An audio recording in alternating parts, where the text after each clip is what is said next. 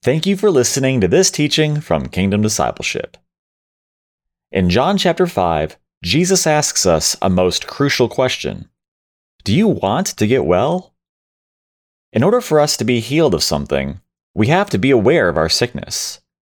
The Bible says that all human beings are inflicted with the disease of sin. Regrettably, it affects everything we do, and the Bible is clear that Jesus Christ is the only solution to our sin problem. Let's open our Bible to John chapter 5 and learn the only way that we will ever get well.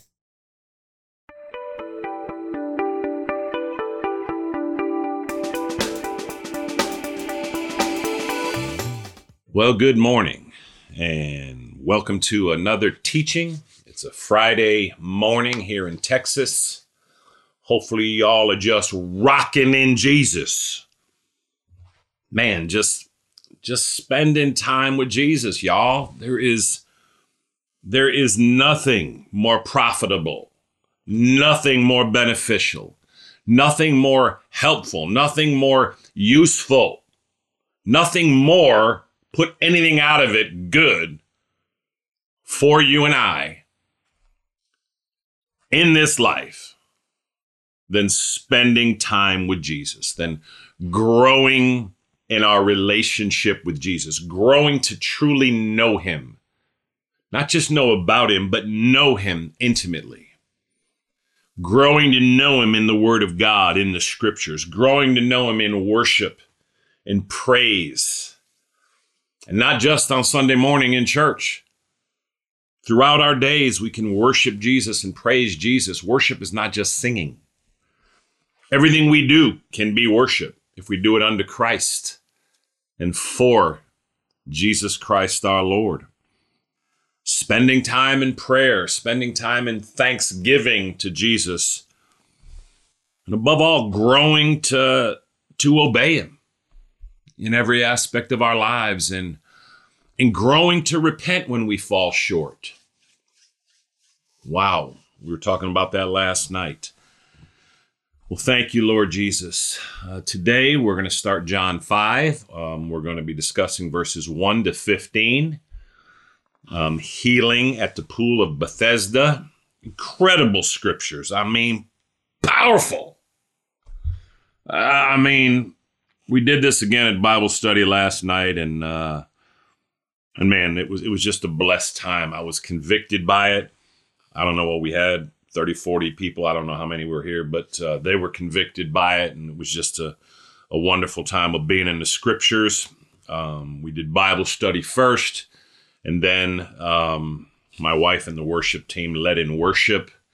They just did a wonderful job. So it was just a beautiful time. So Father, we do invite you into this time. We thank you for the living Word of God. We just thank you for our Bible, Father. We thank you that we have the Holy Scriptures. Above all, Father, we thank you for the Son of God, Jesus Christ, our only Lord and Savior and Master and King and God. Lord Jesus, we worship you. We thank you that we are the bride of Christ.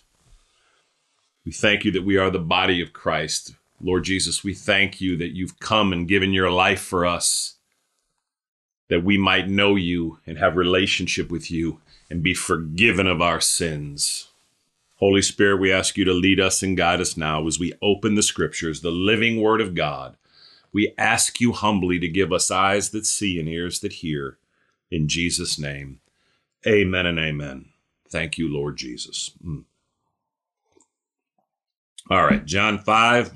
1 to 15. I'm going to go ahead and read it, and we will get rolling. Rolling. Keep them doggies rolling. That was from an old Western, Rawhide. I think that was like in the 70s or something. Might have been the 60s. I'm not sure. That's American television for those that listen or watch overseas. Rolling.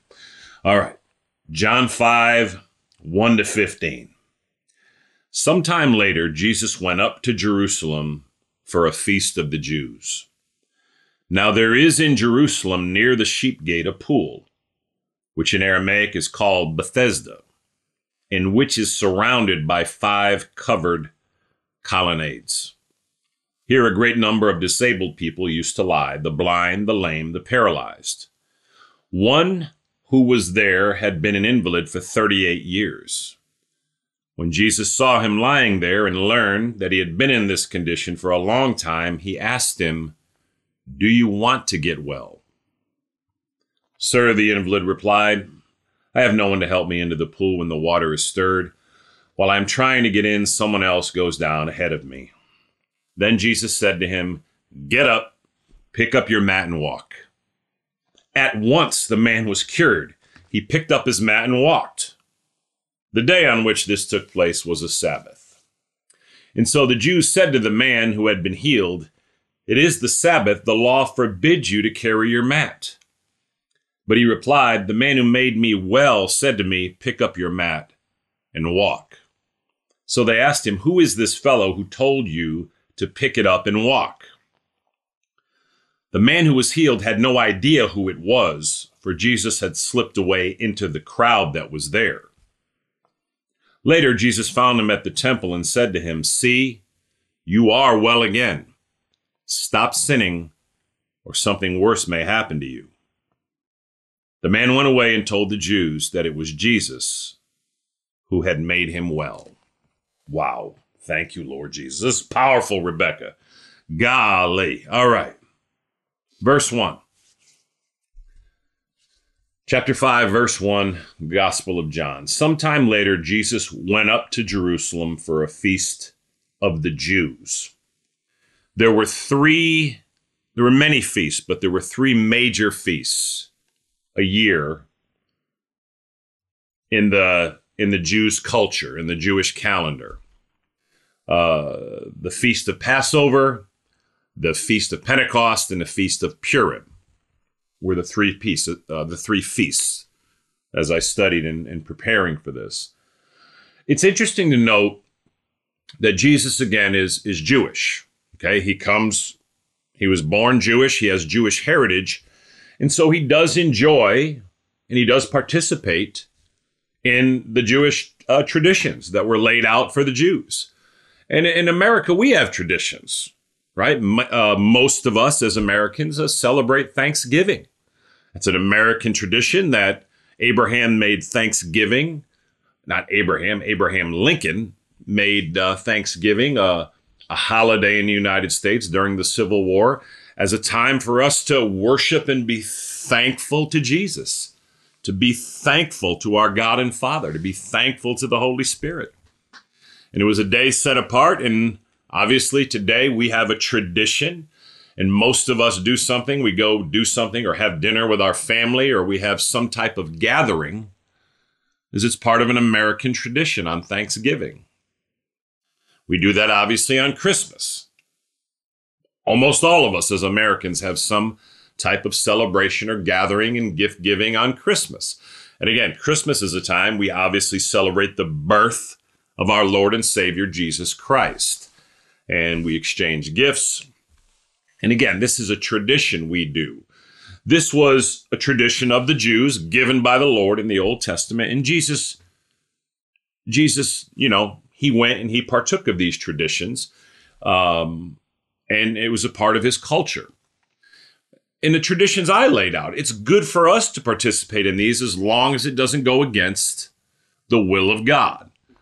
If your family, just has a tradition, or if some friends have a tradition of, every particular holiday just getting, stumbling drunk, that's not a good tradition to participate in. It's wrong. It's sinful. Okay. It's to have a glass of wine, to have a beer. There's nothing wrong with that biblically. But the Bible does say that to drink to a point of excess and being intoxicated is sinful. So, simple point is that enjoy the traditions you have that are not sinful or against what the Bible teaches. They're a good thing to enjoy the traditions of whatever your country celebrates. Does that make sense? Jesus is Jewish, so he goes up to Jerusalem for a feast of the Jews. We're not told which one this is. In probability, it's Passover, but we're not told. Again, it could have been Passover, Pentecost, or Purim. we had talked about earlier in the scriptures when Jesus was up there at Passover, when he emptied the temple in chapter 2, when he turned over the tables, that there were probably around 250,000 people in Jerusalem at that time. So once again, he's in Jerusalem. There could be like 250,000 people, and, this is not a big city. Verse 2. Now there is in Jerusalem, near the sheep gate, a pool, which in Aramaic is called Bethesda, and which is surrounded by 5 covered colonnades. This is very interesting because this place has been excavated in Jerusalem, and it's exactly how it's laid out here. It's pretty cool. This is 2,000 years old, and this area has been excavated, by archaeologists, and there it is. There's the pool, and there are indeed 5 covered colonnades, just as the Bible says. Okay? The Bible is the Word of God. What it says is true. It's God's Word. And I thought it was pretty cool that when I was studying this, that there it is. There are the 5 covered colonnades, and it's just as it says in the scripture, as John wrote it 2,000 years ago. You can trust the Bible. Faith is taking God at his word. You can have faith that everything written here is true. Thank you, Lord Jesus. Verse 3. Here a great number of disabled people used to lie, the blind, the lame, and the paralyzed. So in the 5 colonnades, people who were sick, it says the blind, the lame, and the paralyzed, they used to lie there.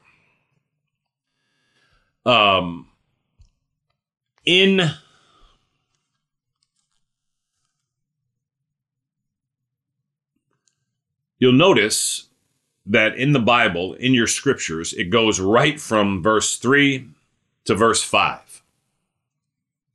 There is no verse 4. And that's because in the original manuscripts, okay, it doesn't have verse 4. Now, verse 4 is clearly spoken about in verse 7. But since the first couple manuscripts did not have verse 4, which says,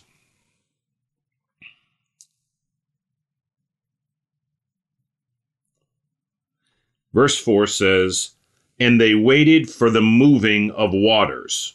From time to time, an angel of the Lord, verse 4, from time to time, an angel of the Lord would come down and stir the waters. The first one into the pool, after each such disturbance, would be cured of whatever disease he had. So the reason you don't see it in your Bible is it's not in the earliest manuscripts from which we get the scriptures. And so rightly it's left out, which means the Apostle John probably didn't write it, and it was added in later for understanding. But since it's not there, it wasn't in there. Now you'll notice in verse 7, it's clearly alluded to. Because you notice that the paralyzed man, the invalid, says in verse 7, Sir, the invalid replied, I have no one to help me into the pool when the water is stirred. While I am trying to get in, someone else goes down ahead of me.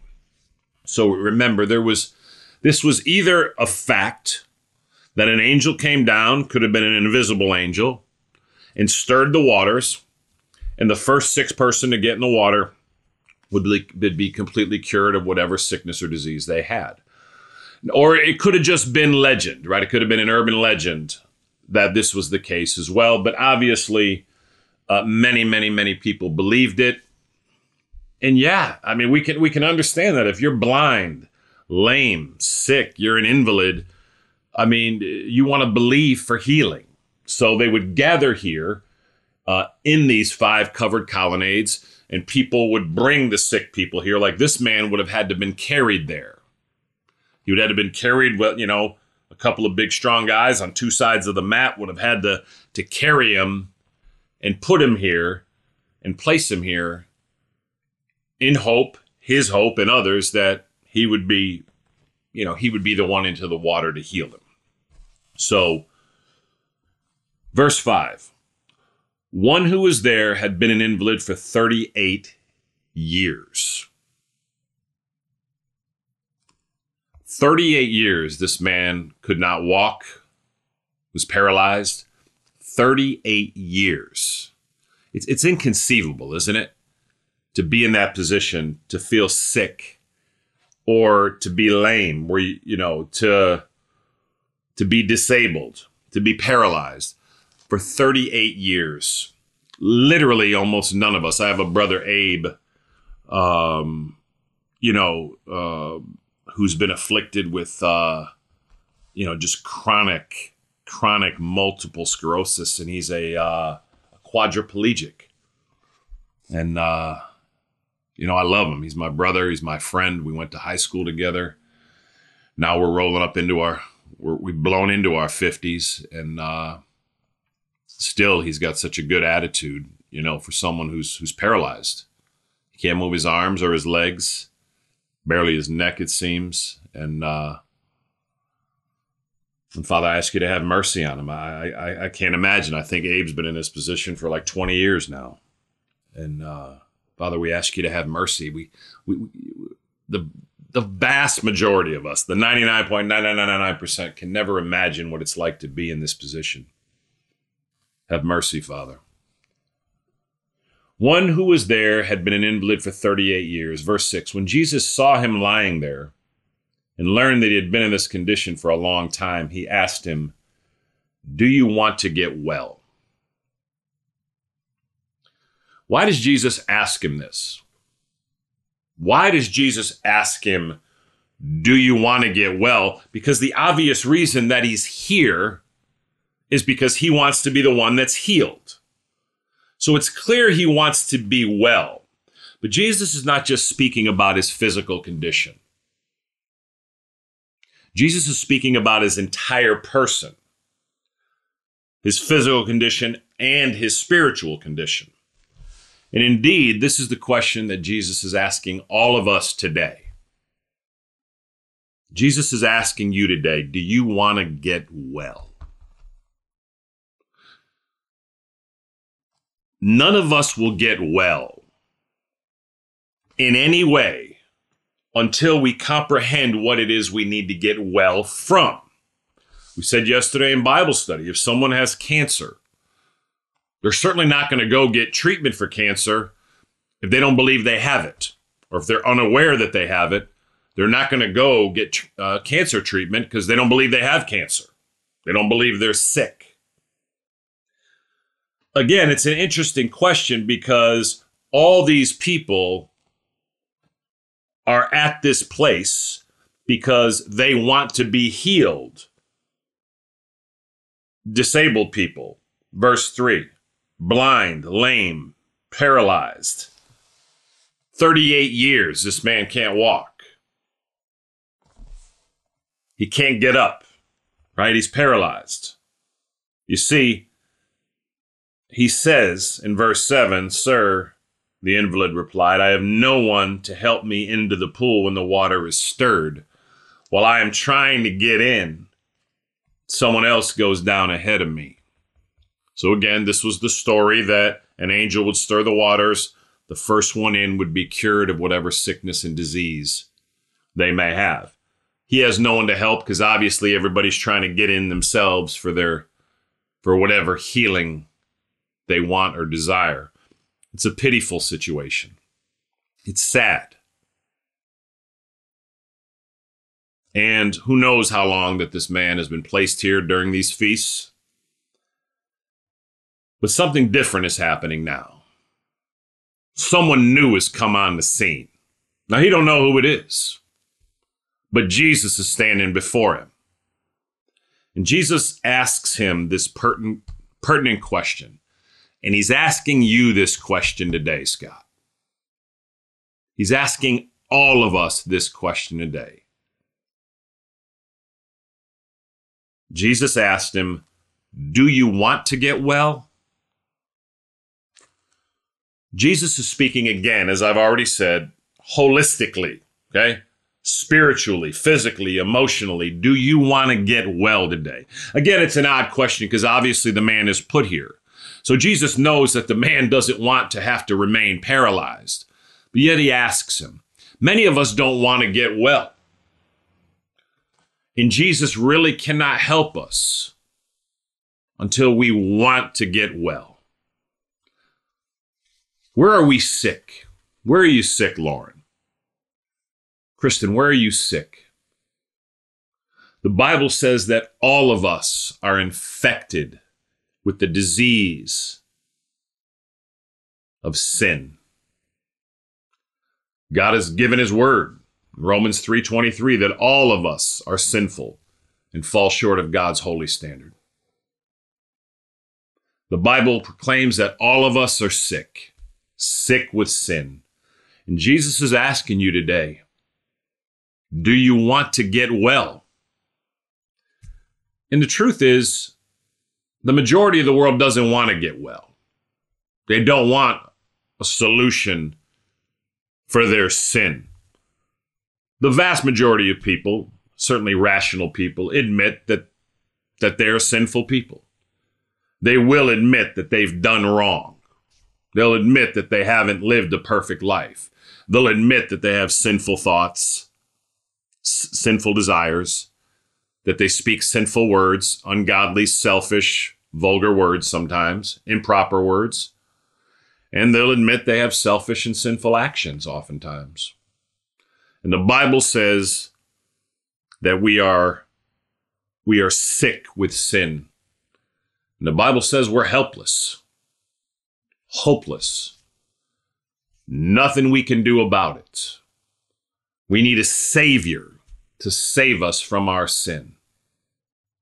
In John 14 of this book, Jesus said, I am the way, the truth, and the life. No one gets to the Father except through me. It's only in Jesus Christ that you can be made well of your sin. And he's asking you today, do you personally want to get well? It's not a group thing. It's not like a whole church thing. You have to come to Jesus personally and specifically. And you have to come to him knowing your need of him. You have to come to him confessing your knowledge that you are sinful and that you need a Savior. And there's nothing you can do. And then you say, Jesus, yes, I do want to get well.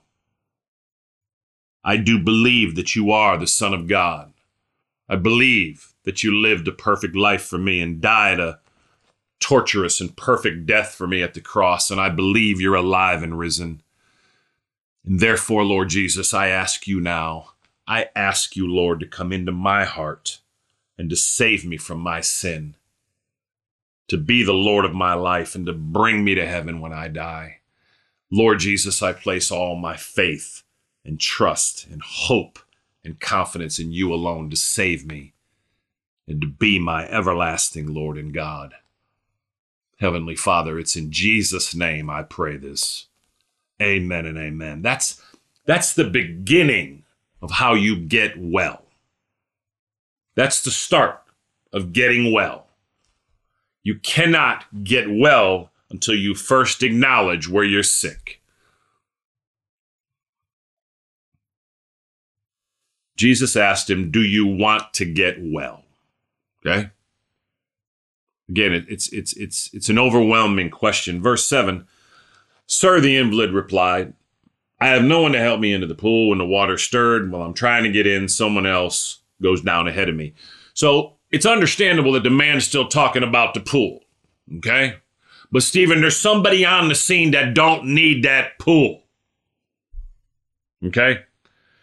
Whatever it was, and again, it could have been true that an angel stirred the waters, or again, it could have been, just an urban legend. But now Jesus is on the scene. Jesus is not going to go down and stir the water and help the man in the water. It's almost interesting that when the Lord asks us, do you want to get well? And he is asking us, often we have all kinds of reasons. Some of them, seem legitimate to us. The guy can't move. How's he supposed to get down in the water? Jesus don't pay no attention to that. And some of us say the same thing. We give all kinds of reasons, Bobby, as to why we don't want to get well of our sin. All of us have been hurt. All of us have had disappointments. All of us have just struggled. And the Lord loves us in spite of all of that. But no matter what it is, Jesus is offering you today. And like this man, the man's got his reasons, again, because, he's naturally thinking about the physical. You notice in verse 8, Jesus don't pay any attention to what he says. And this is awesome. Do you want to get well? Well, sir, I got this problem. I can't get down into the water. Somebody gets in there before me. I can't move. I'm paralyzed. Verse 8, then Jesus said to him, get up. The man's in the middle of his speech as to why all the problems he has. Get up. First two words of Jesus, and that's what he's telling you and I today. Wherever you are, Jesus is saying, get up. And when he says, get up, look what he says. Verse 8, then Jesus said to him, get up, pick up your mat and walk. When Jesus says, get up, he's telling us that there's like an infusion of faith. It's like the very word of Jesus. When Jesus says, get up, that's the word of God.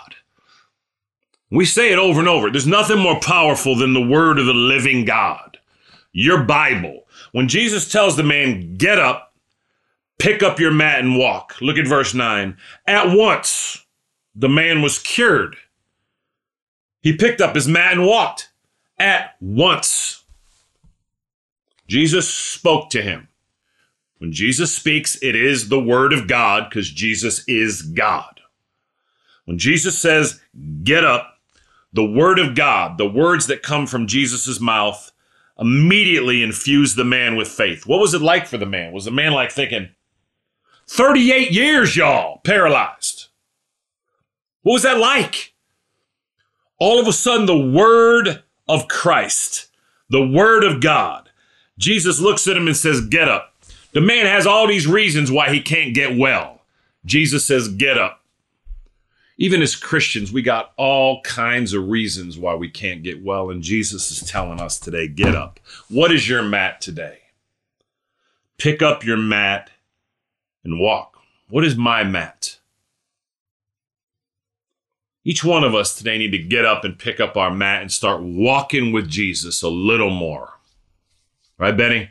We need to walk in with Jesus a little more. We need to pick up that mat, Peyton, and walk. Get up. Pick up your mat and walk, Chloe. What is your mat today? What is it that's just got you beat down? What is it that you're just laying on? And Jesus is saying, after we gave all the reasons why we can't do it, Jesus is saying, get up. Pick up your mat and walk today. The Word of God has power. The Word of God builds our faith. I think it's Romans 10:17 that says faith comes by hearing and hearing by the Word of God, right? Faith comes from hearing the Word of God. The more you put the Word of God, the Bible in you, the more your faith will come, the more your faith will grow.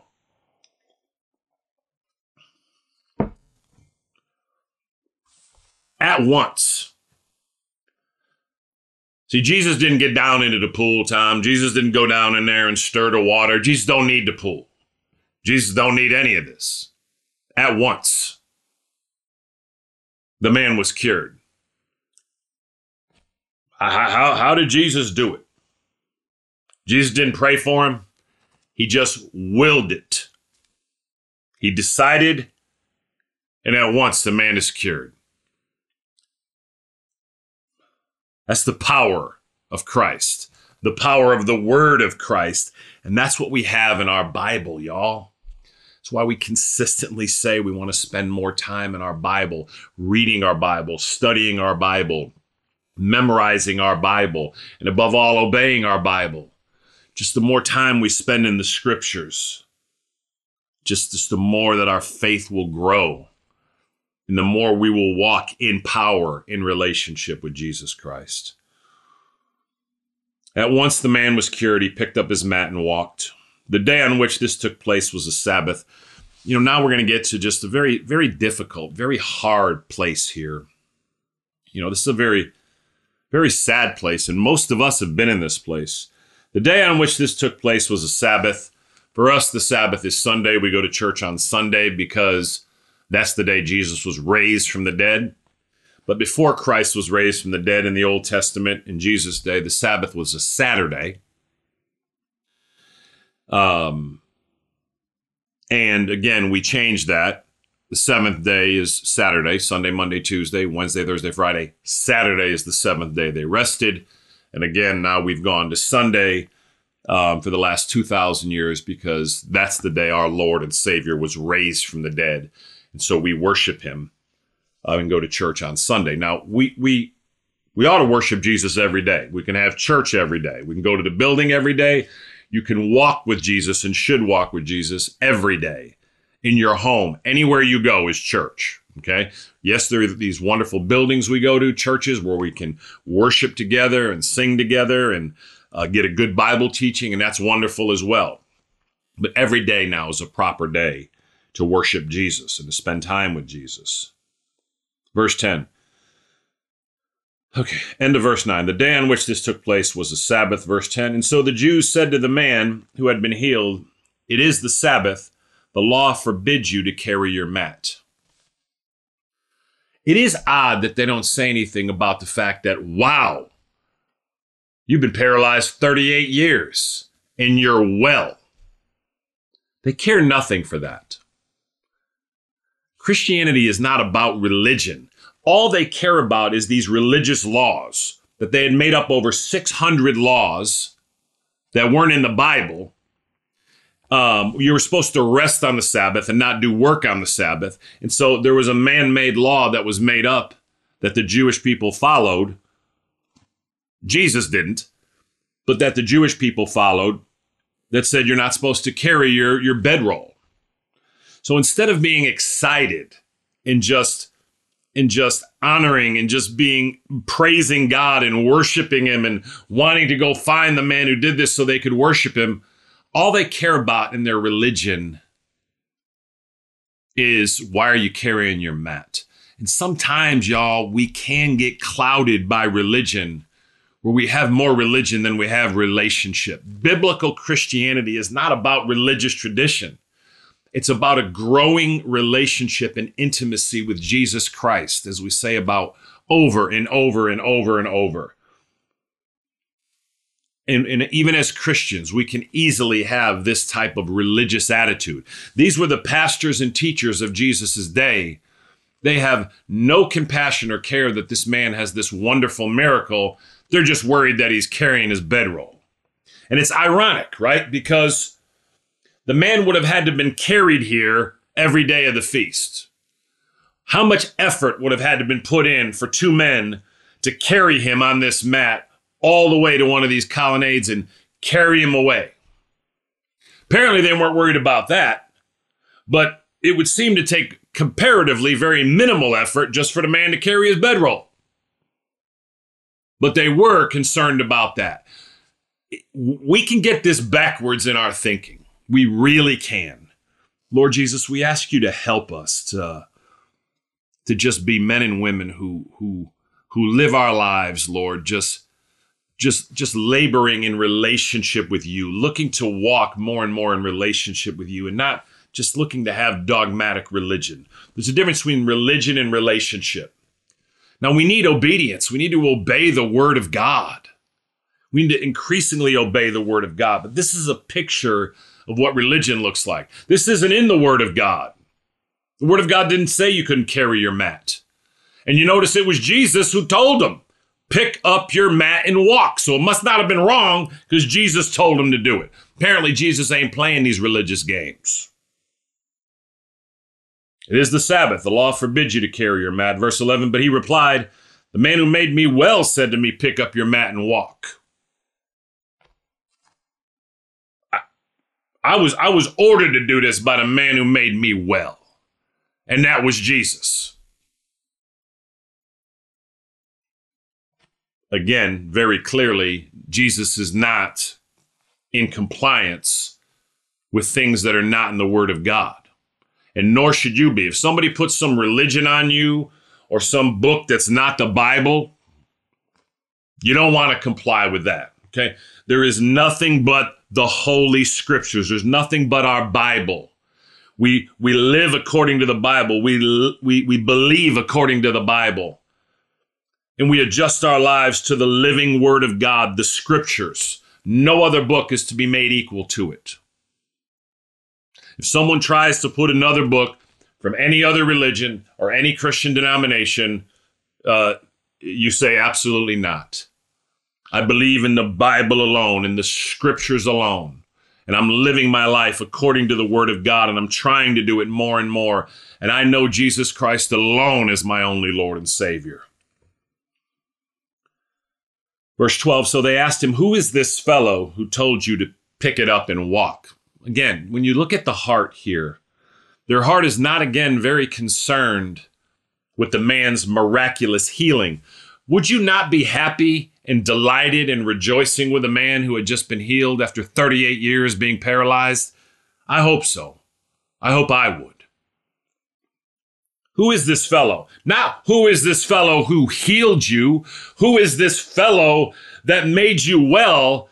Give me a hug. Who is this fellow who did this incredible blessing for you? Nope.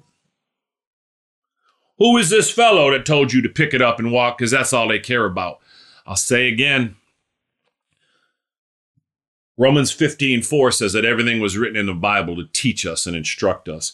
And we can have this kind of heart. There are times where we, even as Christians, can show no compassion, no excitement, no just mercy towards someone, and instead we'll throw religion on them. And Lord, we ask you to forgive us.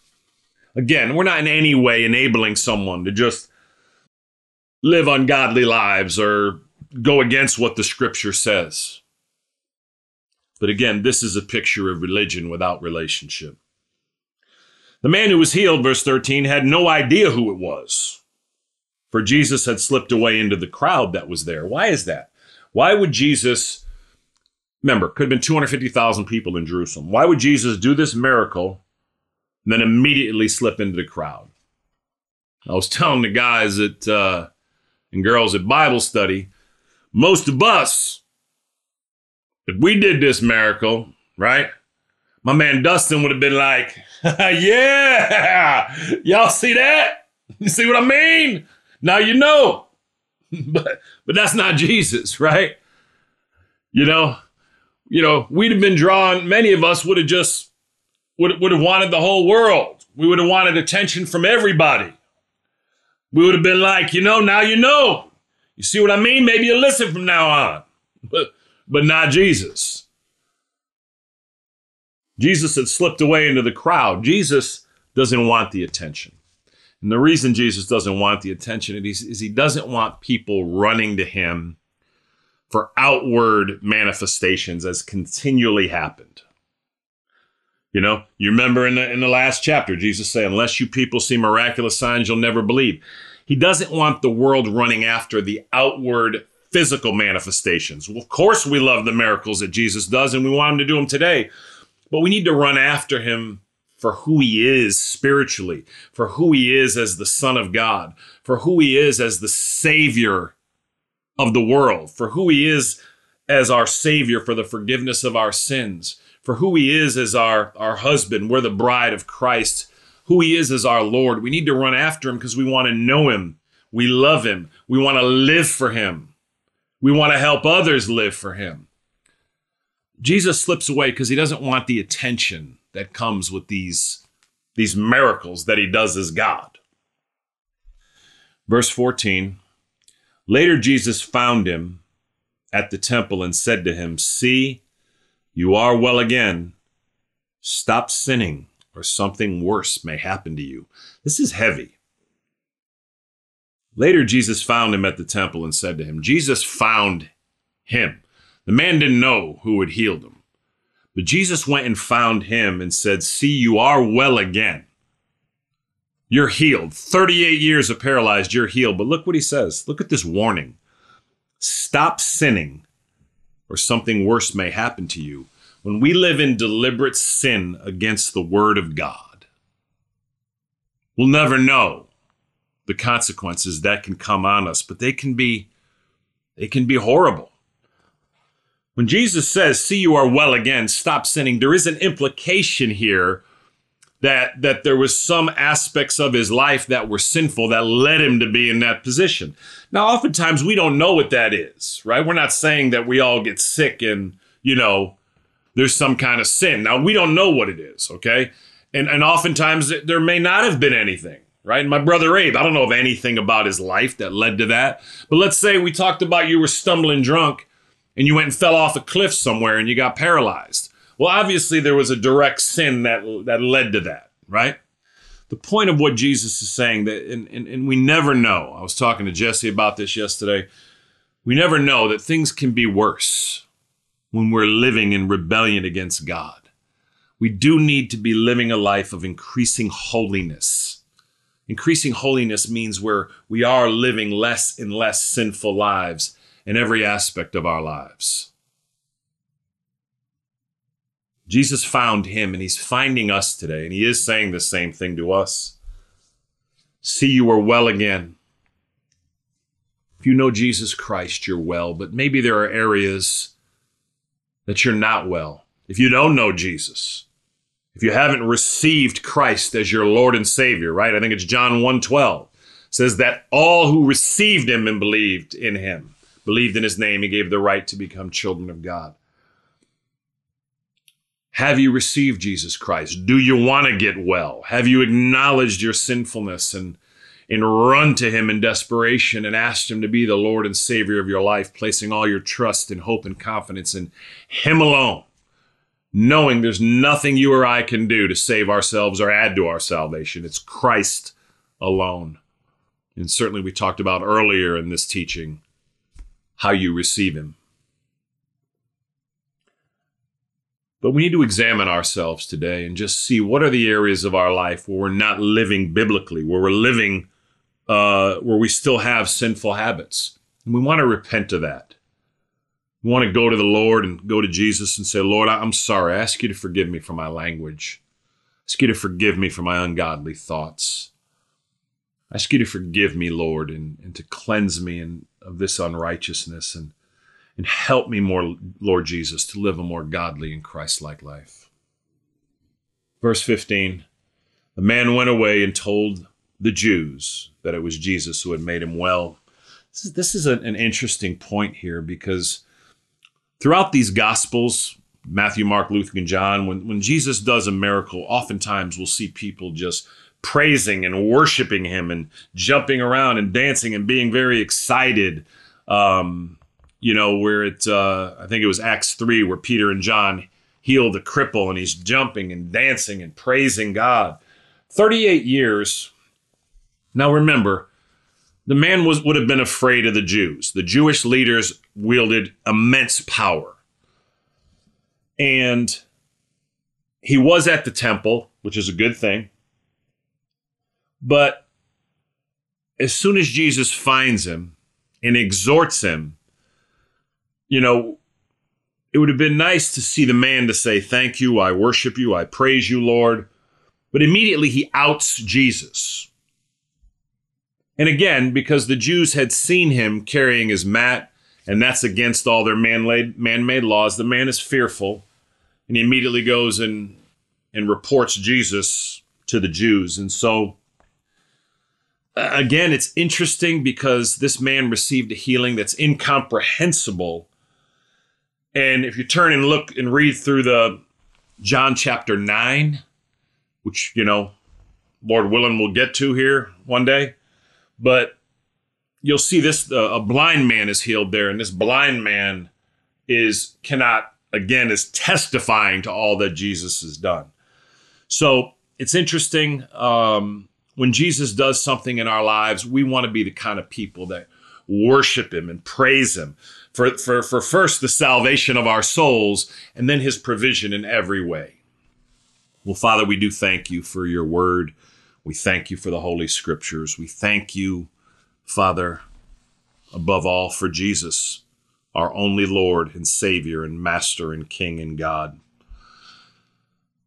Thank you, Jesus, for your mercy and love and goodness on our lives. Holy Spirit, we ask you to lead us and guide us now as we go forward today. Give us eyes that see and ears that hear. In Jesus' name, amen and amen.